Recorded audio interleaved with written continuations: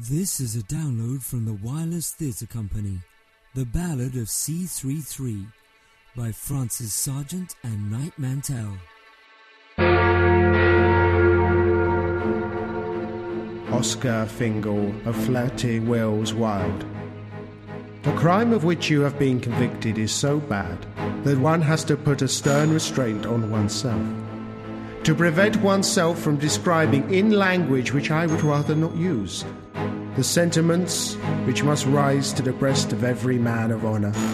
This is the worst case I have ever tried. People who can do these things must be dead to all sense of shame. I shall, in these circumstances, be expected to pass the severest sentence that the law of England allows. In my judgment, it is wholly inadequate. The sentence of this court is that you, Wilde, be imprisoned and kept to hard labour for 2 years.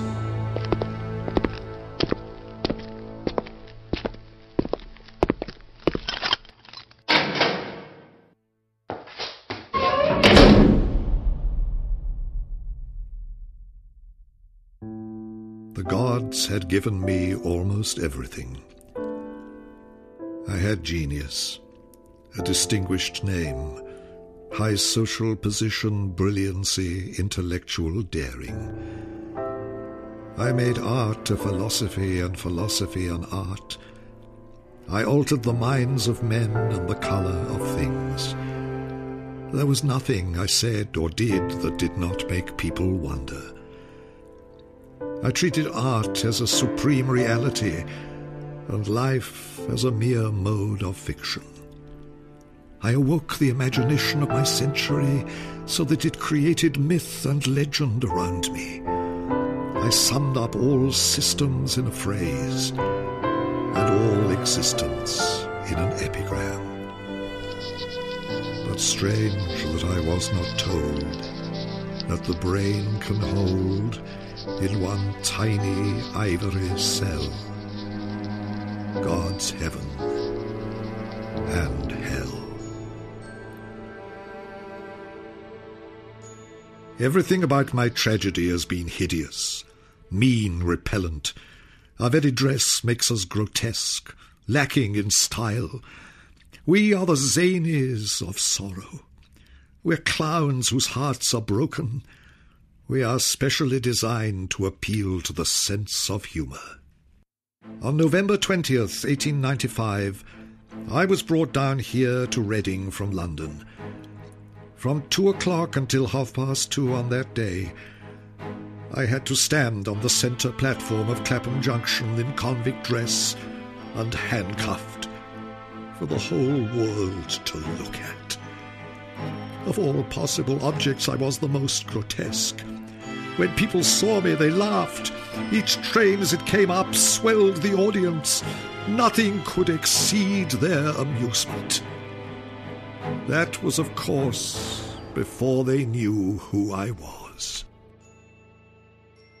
As soon as they'd been informed, they laughed still more.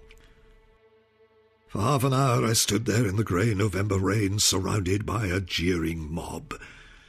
For a year after that was done to me, I wept every day at the same hour and for the same space of time. This is not as tragic a thing as possibly it sounds to you.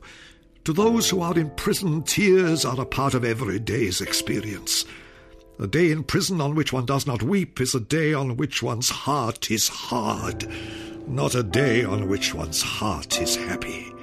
The Tower of Ivory is assailed by the foul thing. On the sand is my life spent.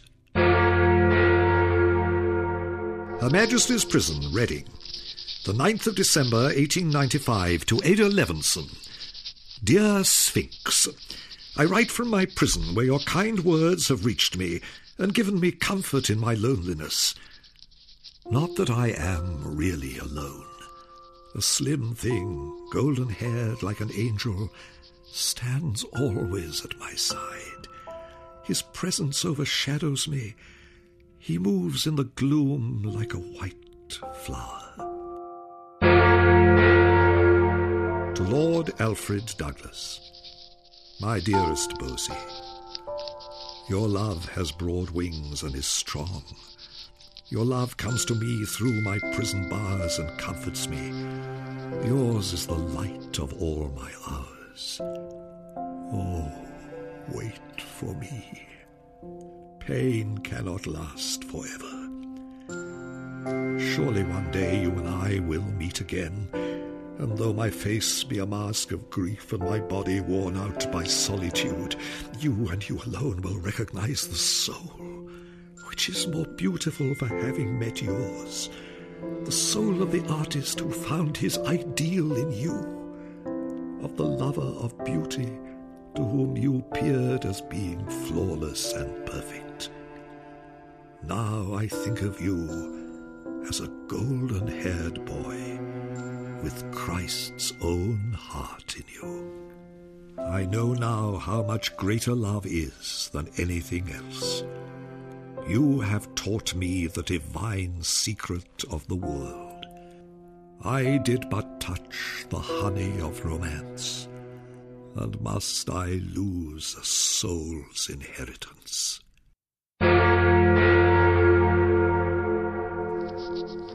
To Her Majesty's Principal Secretary of State for the Home Department. For more than 13 dreadful months now, the petitioner has been subject to the fearful system of solitary confinement, without suitable or sufficient books, so essential to any literary man, so vital for the preservation of mental balance, condemned to absolute silence, cut off from all knowledge of the external world. I have in prison almost entirely lost the hearing of my right ear through an abscess which has caused the perforation of the drum. The medical officer has stated that he is unable to offer any assistance and that the hearing must go entirely. However, the prisoner has been assured by Sir William Dalby, the great aurist, that with proper care there is no reason at all why he should lose his hearing. Though the abscess has been running now for the entire time of his imprisonment and his hearing getting worse every week, nothing has been done in the way of even an attempted cure. The ear has been syringed on 3 occasions, that is all.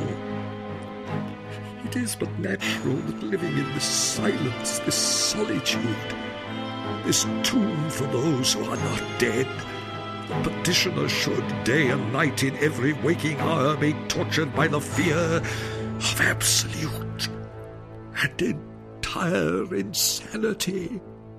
And as one sees most fearful things in the crystal of a dream, yet each man kills the thing he loves.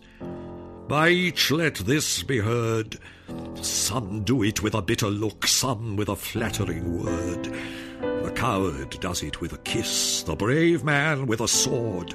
Some love too little, some too long, some sell and others buy. Some do the deed with many tears, for each man kills the thing he loves. Yet each man does not die.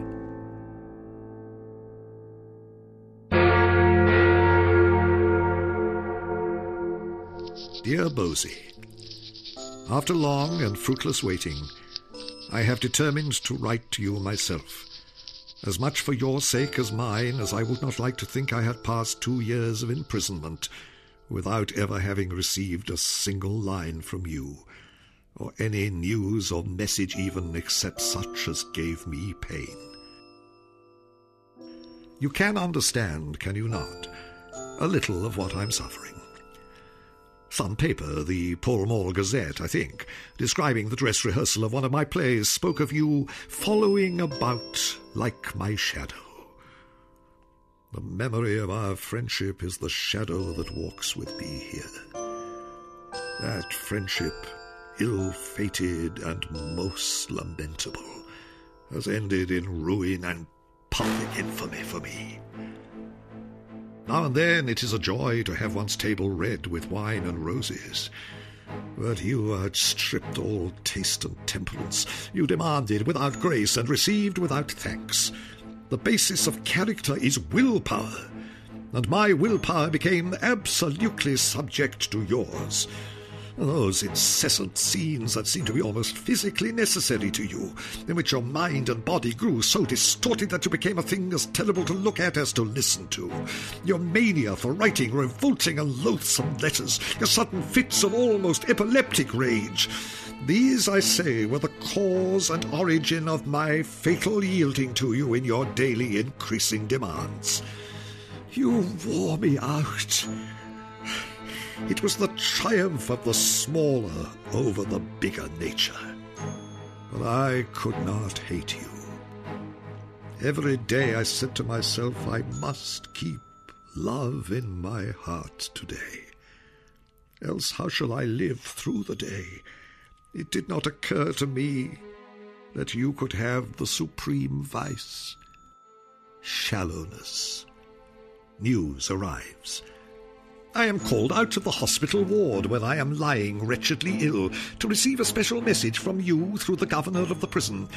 He reads me out a letter that you had addressed to him in which you stated that you proposed to publish an article on the case of Mr. Oscar Wilde and were anxious to obtain my permission to publish extracts and selections from the letters I'd written to you.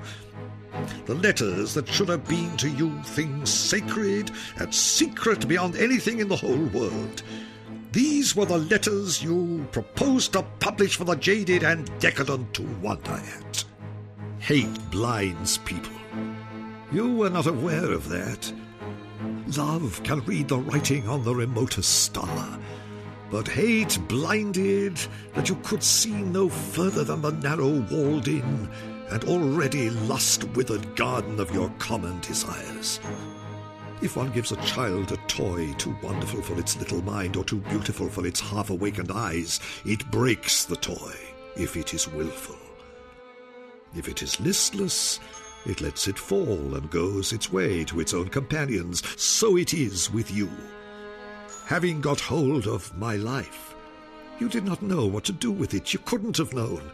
It was too wonderful a thing to be in your grasp. You should have let it slip from your hands and gone back to your companions at their play. But unfortunately, you were willful, and so you broke it.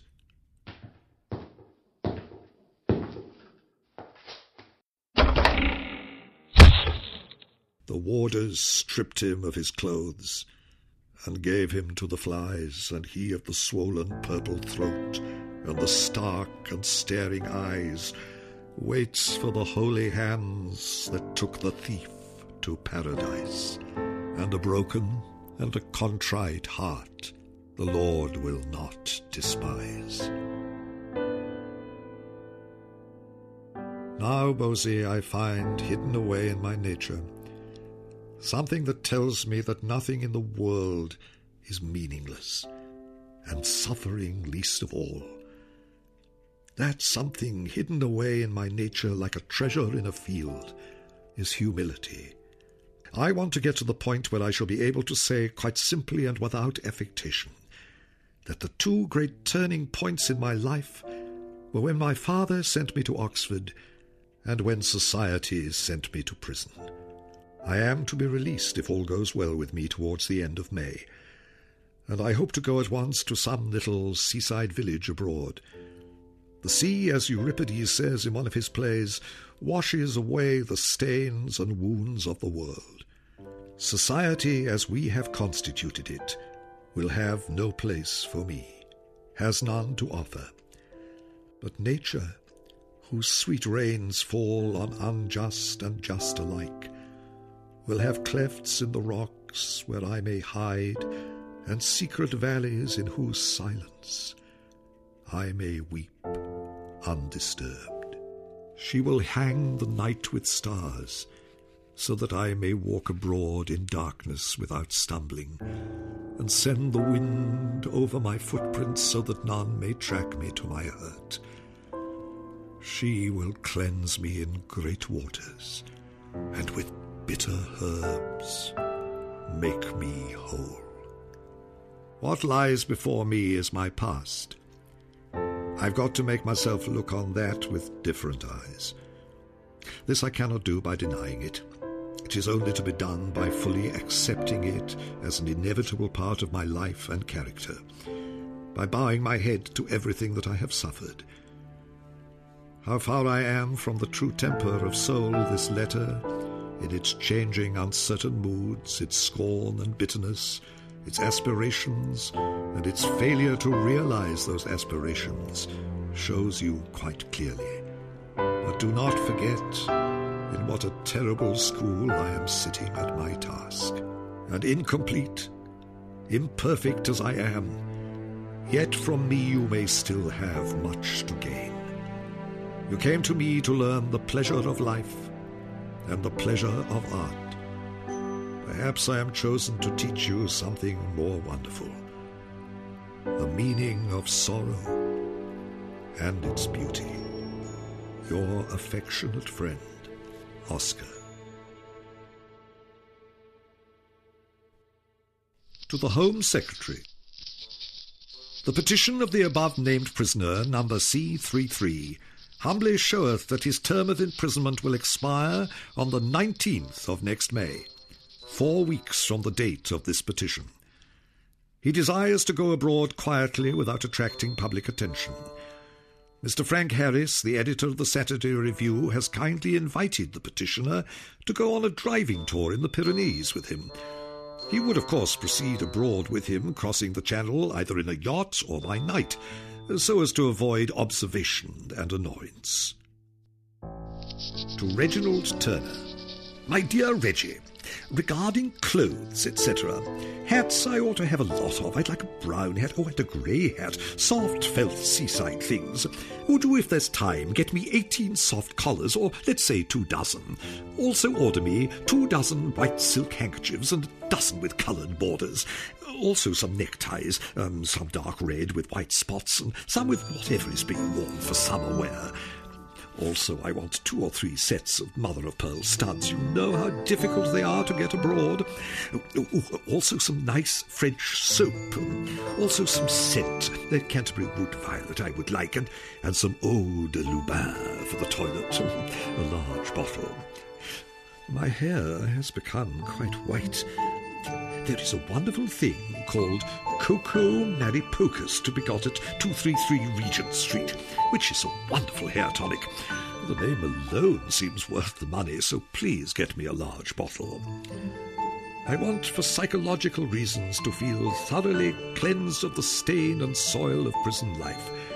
So these things are, trivial as they may sound, really of great importance.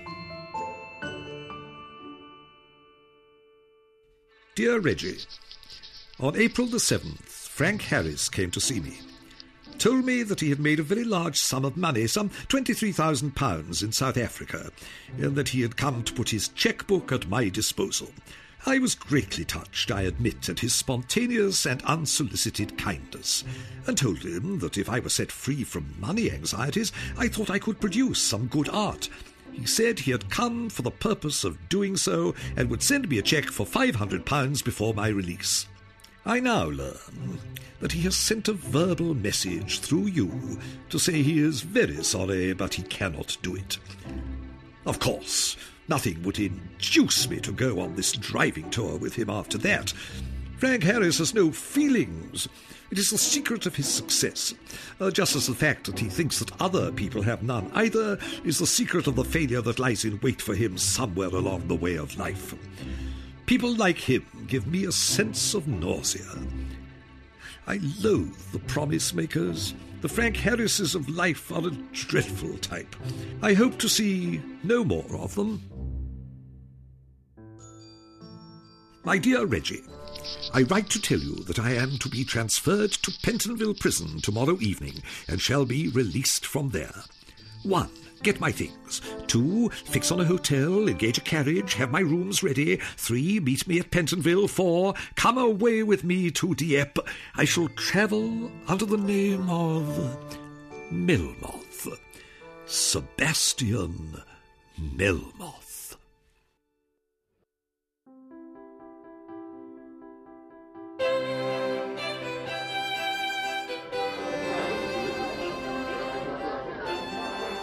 To Paris, city of art. How you frighten me.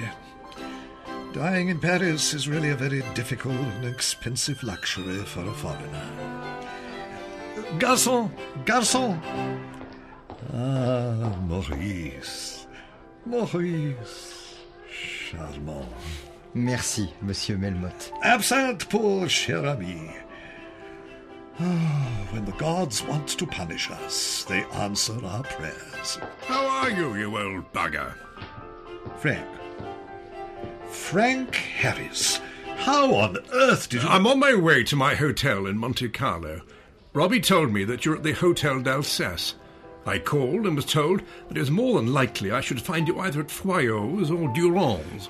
Yes, Frank. Here I am, dying above my means. I'm glad I've tracked you down, Oscar. To be blunt, your behaviour has hurt me. I visited you in prison, arranged a driving tour for you on your release, sent you money. In return, I've received evasive answers about the tour and thanks, which, to put it mildly, were not exactly elaborate in expression. Frank, I have told you that I am grateful to you for your kindness. But I can't say more than that I am grateful.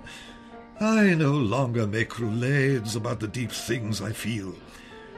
Prison has taught me that, at least. When I tell you that I am grateful, I speak directly. If that does not content you, then you do not know how sincerity of feeling expresses itself. But the tour, Oscar, I really thought that was something you would enjoy. The constant change of scenery and my company. Damn it, yes, my company. Had I gone on a driving tour with you, Frank, I would have certainly broken off the trip on the third day. You must realize what 2 years of solitary confinement is, what 2 years of absolute silence has meant to me. You are a man of dominant personality. To survive you, one must have a strong brain, an assertive ego, and a dynamic character. At your luncheon parties of the old days, the remains of the guests were taken away with the debris of the feast. I often found myself the only survivor. You should thank me sincerely for having saved you from an experience that each of us would have always regretted. I like you, Oscar. I really like you. You take the wind out of my sails, but by God's great fist, I like you. Friends? Friends. You always said you enjoyed feasting with panthers. Garçon, absinthe pour mon ami. Et pour vous, monsieur? Whiskey. How is Paris suiting you, Oscar? Oh, no. Sebastian Melmoth. Oh. Paris, dear Frank, is quite awful. There is no one here. Even the criminal classes have gone to the seaside. The only languages one hears are German and American, and the gendarmes yawn and regret their enforced idleness. Giving wrong directions to English tourists is the only thing that consoles them. Merci. But enough of Paris, Frank. Tell me about London. Well, I've sold Saturday Review to Lord Hardwicke and his cronies for £50,000, and my interests now are mainly in Monte Carlo. I've been ordering up Rodin's bronzes for exhibition in a London gallery. He really is damnably extortionate, Oscar. He's demanding 100,000 francs for his bronze Apollo. I would say £250 or 6,000 francs is plenty. After all, the exhibition will make him better known to the public both there and in America. I really cannot understand... The theatre, Frank. Tell me about the theatre. I long for all the gossip. Of course you do. Beerbohm Tree has just presented a Midsummer Night's Dream with real rabbits. On the first night, they nibbled away all the stage grass. I hope it won't be a long run, for his sake. He could end up with a cast of thousands. Oh, dear Tree, charming fellow, and so clever. He models himself on me, you know. Mrs. Patrick Campbell has made one demand too many on Forbes Robertson. He's been advised by his doctors to take a long rest cure abroad. Oh, Mrs. Pat, there is no peace with her, no quiet moment. It is either heaven or hell, ecstasy or despair. She's disturbing, possessive, and impossible. She told me once that I could do whatever I liked, as long as it wasn't in the street and it didn't frighten the horses. Yes, Oscar, I agree. She can be an impossible woman, of course, but what an actress. She's always made a deep impression on me. I believe she is going into management on her own. Irving still drags the bells around the provinces, and poor Alexander hit rock bottom with The Triumph of the Philistines. The Triumph of the Philistines? How appropriate. I was sitting by the roadside on the way to Cannes. I'd taken out a Virgil with me and had begun reading it. As I sat there reading, I happened to raise my eyes, and who should I see but George Alexander. George Alexander on a bicycle. Naturally, I got up delighted to see him and went towards him, but he turned his head aside and pedalled past, deliberately. He meant to cut me. Of course, I know that just before my trial in London he took my name off the bill of my comedy, although he went on playing it. Think of Alexander, who made all his money out of my works, cutting me. George Alexander. It's too ignoble. Oh, wouldn't you be angry, Frank? I've always wondered why you gave Alexander the importance of being earnest. Surely you didn't think him an actor? No. Alexander doesn't act. On the stage he behaves. But what a businessman. In the old days he made a fortune out of my plays. We both profited. But mine was the artistic profit.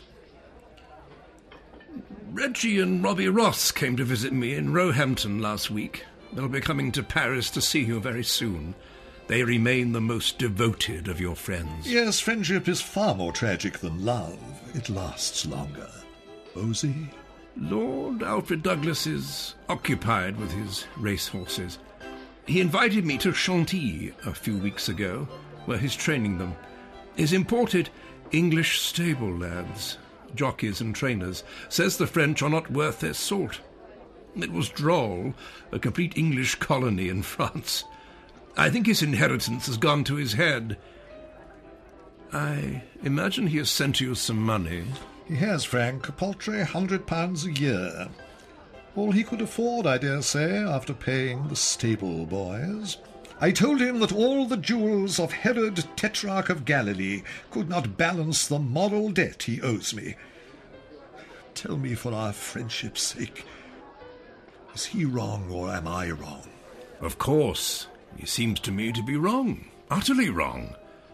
But you know his temper is insane.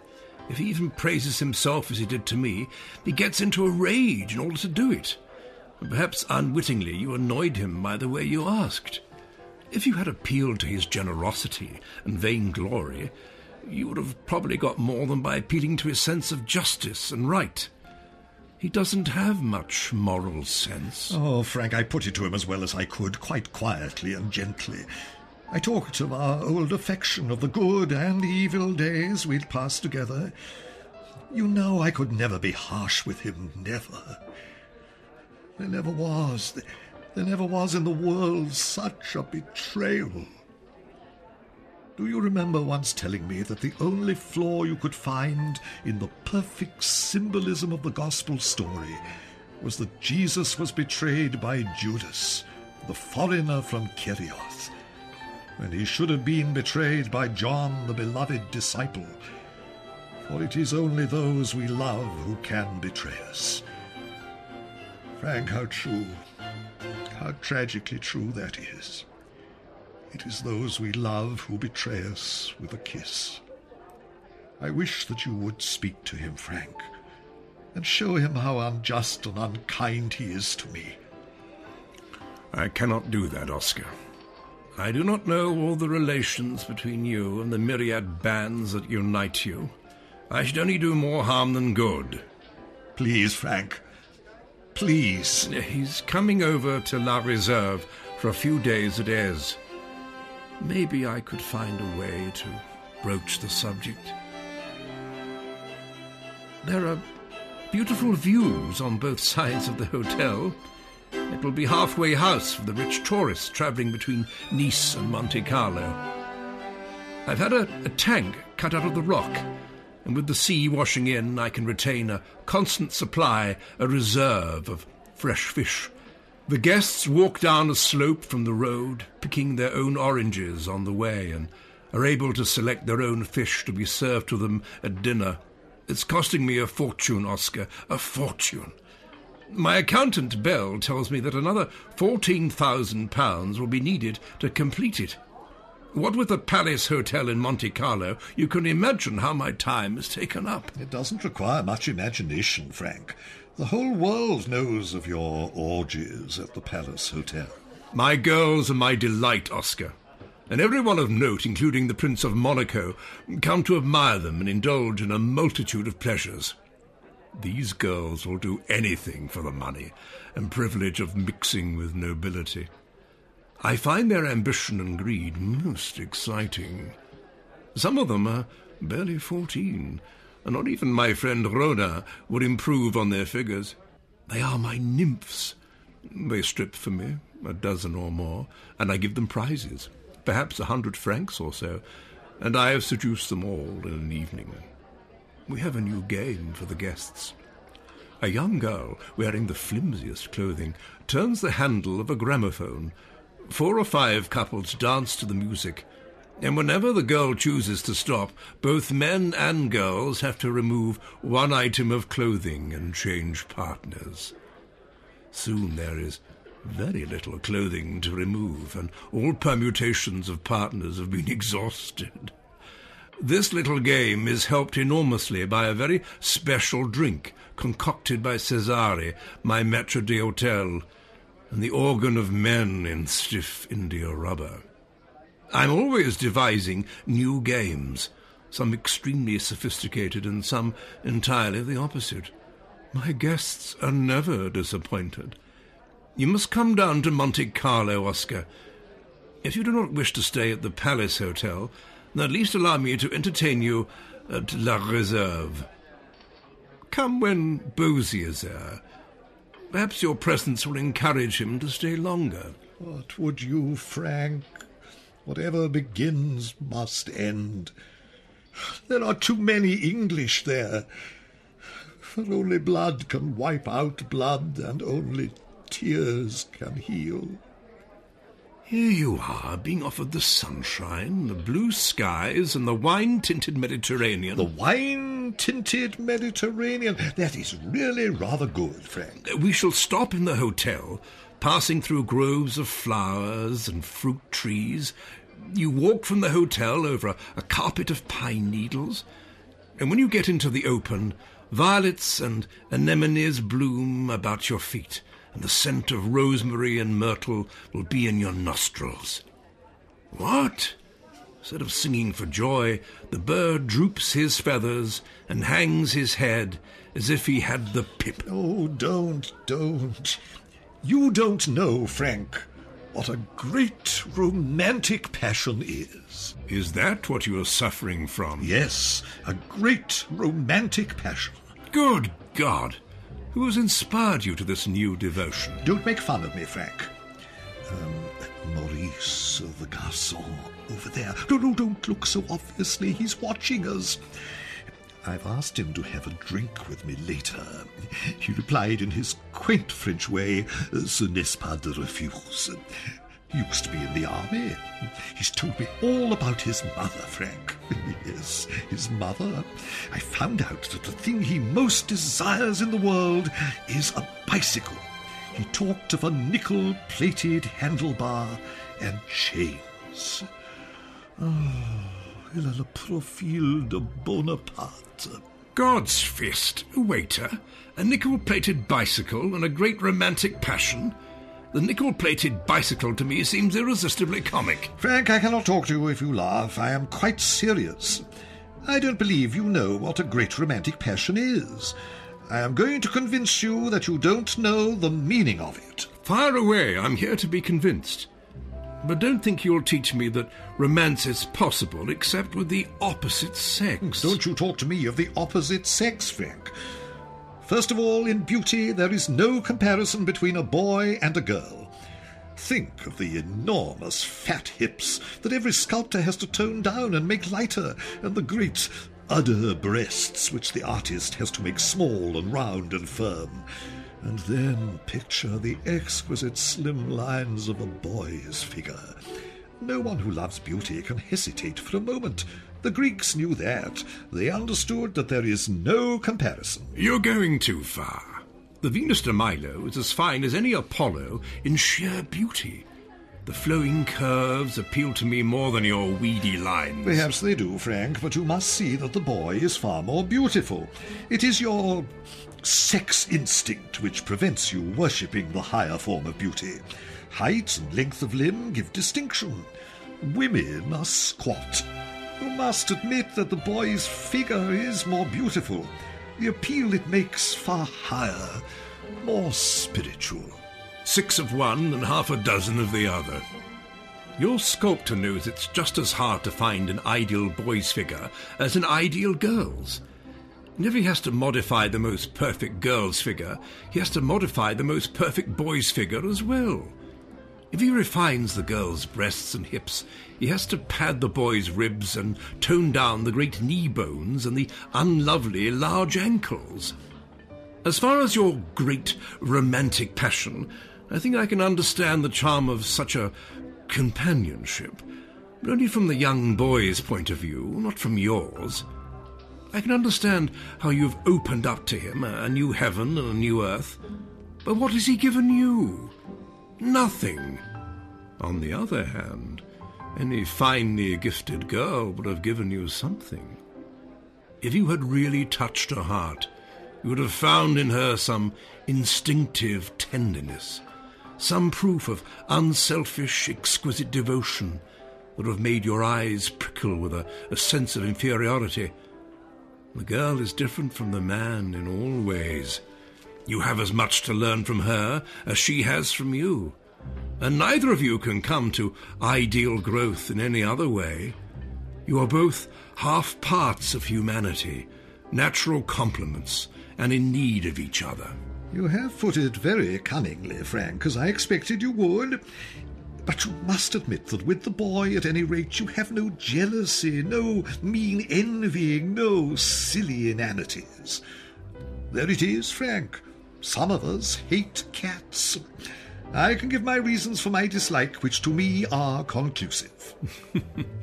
My reasons are conclusive as well, Oscar. Although I must confess that had Shakespeare made advances towards me, I'd have been forced to submit. Your little waiter with his nickel-plated bicycle only makes me grin. You are unpardonable, unpardonable. And in your soul, you know the weight of argument is on my side. In your soul, you must know it. If you love beauty as intensely as I do, you would feel as I feel. It is beauty which gives me joy, makes me drunk as with wine, blind with insatiable desire. Well, we shall continue to fulfill our own desires in our own ways in spite of a world which dares to censor love, both yours and mine. I've always been of the opinion that one should never listen. To listen is a sign of indifference to one's hearers. Why aren't you writing, Oscar? Oh, Frank, I cannot. How can you imagine I can find inspiration in my horrid little rooms in the Hotel d'Alsace? I can do nothing in such miserable poverty. Shakespeare lost love and friendship, hope and health to boot. Everything. And yet forced himself to write The Tempest. Why can't you emulate him? Everything is harder than you think. Nonsense. Your punishment has made your name known in every country in the world.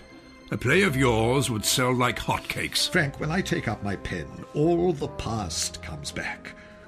I cannot bear the thoughts, regrets, and remorse. I come face to face with my own soul.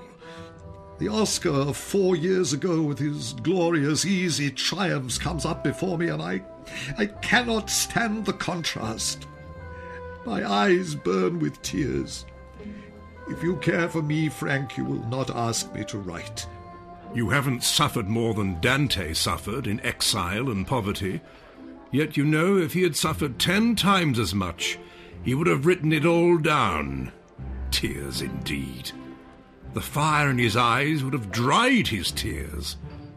Do you know what the London press is saying about you?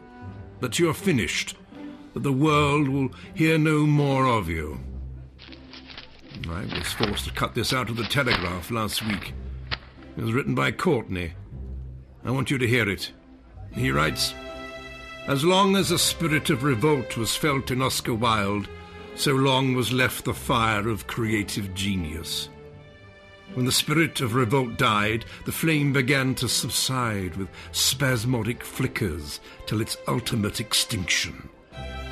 To the British public, you're dead. Begin a play, Oscar, and then the Alexanders of the world will go on their knees to you again. Pull yourself out of the mud. You're 40 years of age. Get to work. Write a play, and not the Alexanders alone, but all the people who really count. The best of all countries will give you another chance." Talking with you, Frank, is like playing rugby football. I never did play rugby football, you know, but talking with you is, I imagine, very much like playing rugby, where you end up by being kicked through your own goal. Begin to work, and you'll be borne up on all hands. No one sinks to the dregs but by his own weight. If you don't bear fruit, why should men care for you? Write, Oscar, write. Perhaps I shall, Frank, perhaps I shall. I am thinking of some poetry.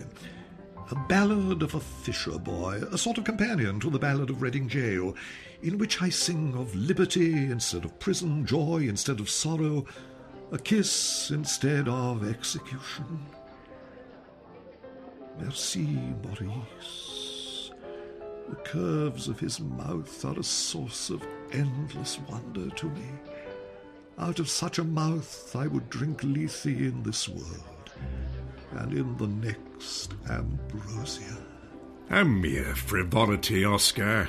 A play will bring in the money. You could live here like a prince, and then you'll be able to afford the luxury of writing poetry and all the other little indulgences. I remember vaguely an interesting plot for a play which you once related to me. What were you going to call it now? Love is Law, wasn't it? Oh, yes, Frank, yes. No. I think Constance. Constance, the story of a good woman would be a better title. Yes, it is in my mind, Frank. Imagine a roue of 45 who is married, incorrigible, of course, Frank, a great noble, and who gets the person he is in love with, and her husband, to come and stay with him in the country. One evening, his wife, Constance, who has gone upstairs to lie down with a headache, is behind a screen in a room, half asleep. She is awakened by her husband's courting. She cannot move. She is bound, breathless, to her couch. She hears everything. Then, Frank, the mistress's husband comes to the door and finds it locked, and knowing that his wife is inside with the host, beats upon the door and will have entrance. And while the guilty ones whisper together, the woman blaming the man trying to think of some excuse, some way out of the net, Constance gets up very quietly, turns on the lights while the two cowards stare at her with wildsome eyes. She passes to the door and opens it. The husband rushes in to find Constance as well as the host and his own wife. Oh, I think it is a great scene, Frank, a great stage picture. It is a great scene. Garçon, encore d'absinthe. Oh, Maurice, mon cher ami. Ah, non, monsieur, non. You know, when you described this scenario to me, it was strange. But all the characters suddenly became alive to me. I'm sure that I could write the second, third, and fourth acts very quickly. Could you write the first act of this play, Oscar? You reviled me, Frank. Shamed me. He's broken me, the man I loved. He put himself in the balance against me. He told me I was not a poet, Frank, not a true poet, and that he was. Alfred Douglas, greater than Oscar Wilde. I ruined myself for someone who cares nothing, who puts a little money, a paltry 100 a year before me, It is as if I were choked with mud. Write the first act of the play. I will get the play on in London, and the profits will make Bose's 100 a year an issue of no consequence. Look, I'll buy this scenario of yours. I will give you £50 now, a quarter of the profits in the play, and £500 of shares in La Reserve. Just assign the full rights of the plot and the scenario for me to do with as I choose. Money cures most ailments, Oscar. Money cures. Au revoir, Oscar. Tomorrow I'll return with all the legal papers and contracts to sign. Your latest gilded youth can be the witness, eh, Maurice? Your immediate future is secure. Money cures. In your world, perhaps, Frank.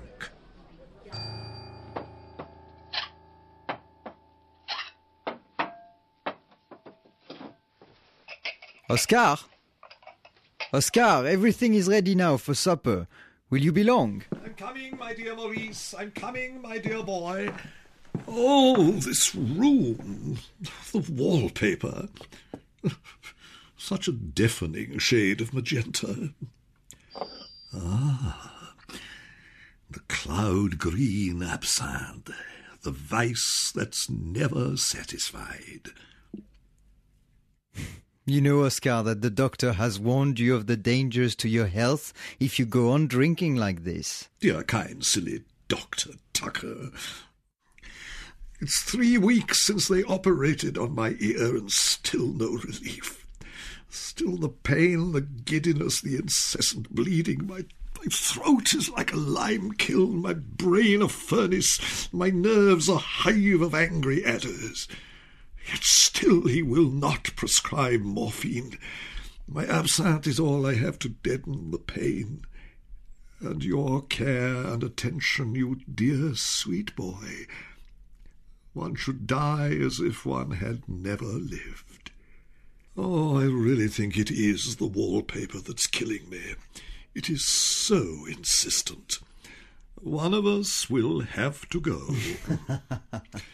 If only money were not such a pressing problem, we could escape together. I'd take you to Italy, to Ravenna, to Palermo, where the orange groves are like golden lamps hung in a green night. But at every turn, bills, bills, to the chemist, to the doctor. I'm almost literally without a penny, Maurice. I'm just torturing myself with apprehension, getting myself into a fever, trying to raise small sums of money, not knowing what is to become of us. Time will heal, Oscar. You must relax and learn how to be an invalid. I am here to nurse you, and when you are a little stronger, perhaps you will be able to work on the play you are to write with Monsieur Harris. What has my play to do with Frank Harris? But I thought... It is true. I have sold a scenario to Frank Harris, a mere plot that any hack could have contrived. What Frank Harris has bought from me is nothing more or less than the screen scene from School for Scandal. That is not the play I have burning so brightly in my imagination. Frank's play, if ever he finds time to write it, will be filled with characters who will talk on the stage exactly as they would off it. They will have neither aspirations nor aspirates. They will present the gait, manner, costume, and accent of real people. They would pass unnoticed in a third-class railway carriage. As a method, realism is a complete failure. All our writers seem to be tainted with this modern vice. Even Robert Louis Stevenson. He robs his stories of reality by making them too real. In literature, we require distinction, charm, beauty, and imaginative power. Art finds her own perfection within and not outside herself. She makes and unmakes many worlds, and can draw the moon from the heavens with a scarlet thread. She can make a miracle at her will. At her word the frost lays its silver finger on the burning month of June. Life imitates art. Life is the mirror, and art the reality. Oscar! Frank! Oh, you always arrive unexpectedly, like a survivor from some extraordinary comic accident. Well, well, a boy got his bicycle, eh? Allons, comment va la bicyclette, eh? Frank, allow me to introduce you. Maurice, Monsieur Frank Harris. Monsieur? Oscar, my friend here, is a beautiful little darling whore who doesn't speak a word of English. I would like you to meet Isabelle. Voici mon ami, Sébastien. Sébastien Melmoth, Isabelle. Mademoiselle, enchanté. Isabelle, mon petit chou, asseyez-vous.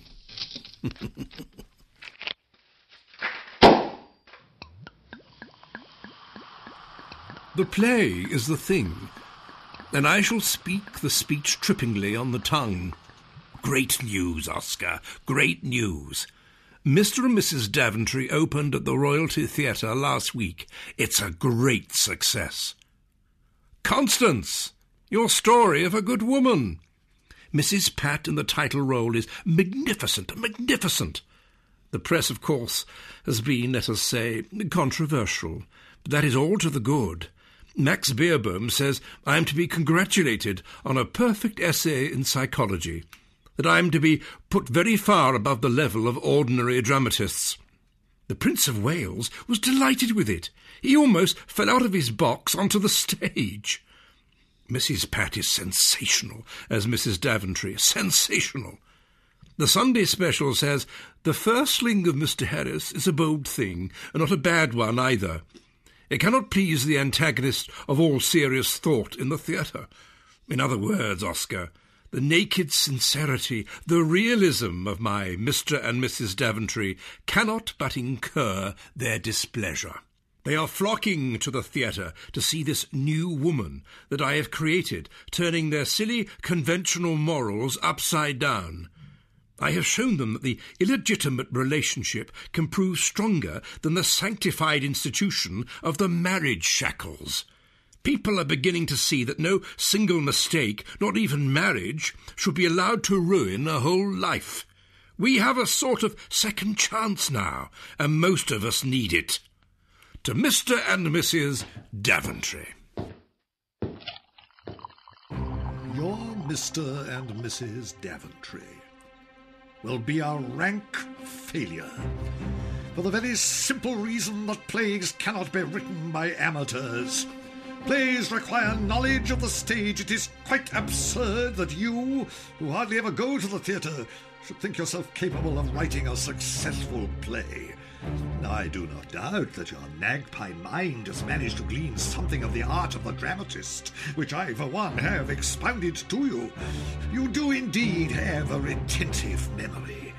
On the subject of Shakespeare, you are a walking encyclopedia, but that, and that alone, is all you will ever be, a walking encyclopedia. Your mind, Frank, your mind is devoid of imagination, compassion, and subtlety. You are an opportunist with an eye on the main chance. You have, as you think, bought my play. In fact, what you've bought is a mere shadow of a play. Its colour, the flesh on the bones of the skeletons that rattle in your mind as characters, can only be provided by me. It is an immutable fact that were you to live 1,000 years, in art and imagination, your innate mediocrity would remain forever constant. I came here to help you, to give you money. Why, I don't know. Our agreement was that you write the first act of the play, and you didn't do it. You couldn't do it. And I know why. Why didn't you tell me you had sold the scenario to others before me? I have been approached by Alexander of all people, Smithers, Tree, Sedger, Adorian, all demanding sums of money which they have paid to you, each of them believing that they had the sole right to it. God knows how many more I shall have to pay off. But I felt sorry for you. It was obvious to me that you were incapable of writing this play for yourself. You are finished. You know it, I know it, the whole world knows it. Look at you. You're decaying by the second. If you smile, you have to cover your mouth to hide your rotting teeth. Why do you think Bosie hasn't seen you? Because you disgust him. Yes, I think it's time you heard what Bosie said to me about you in Chantilly. He said you disgusted him, that you were fat and bloated, always demanding money, money, money, like a daughter of the horse leech, like an old fat prostitute. Oh yes, Oscar, it's true. He gloated over the words, an old fat prostitute. I have success, money. I am respected by society. All you have left is your nickel-plated boyfriend. Here, this may help you keep him for a few more days. Pederast!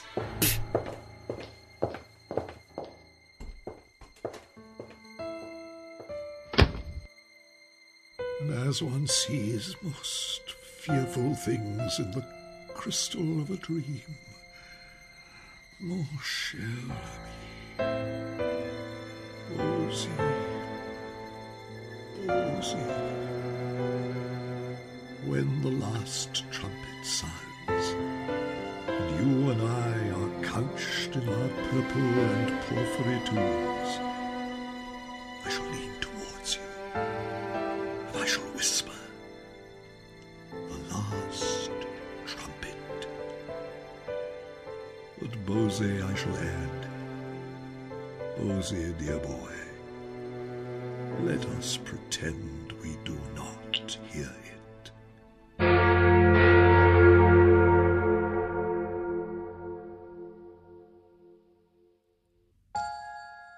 Wilde's tomb in Paris now attracts thousands of devoted admirers.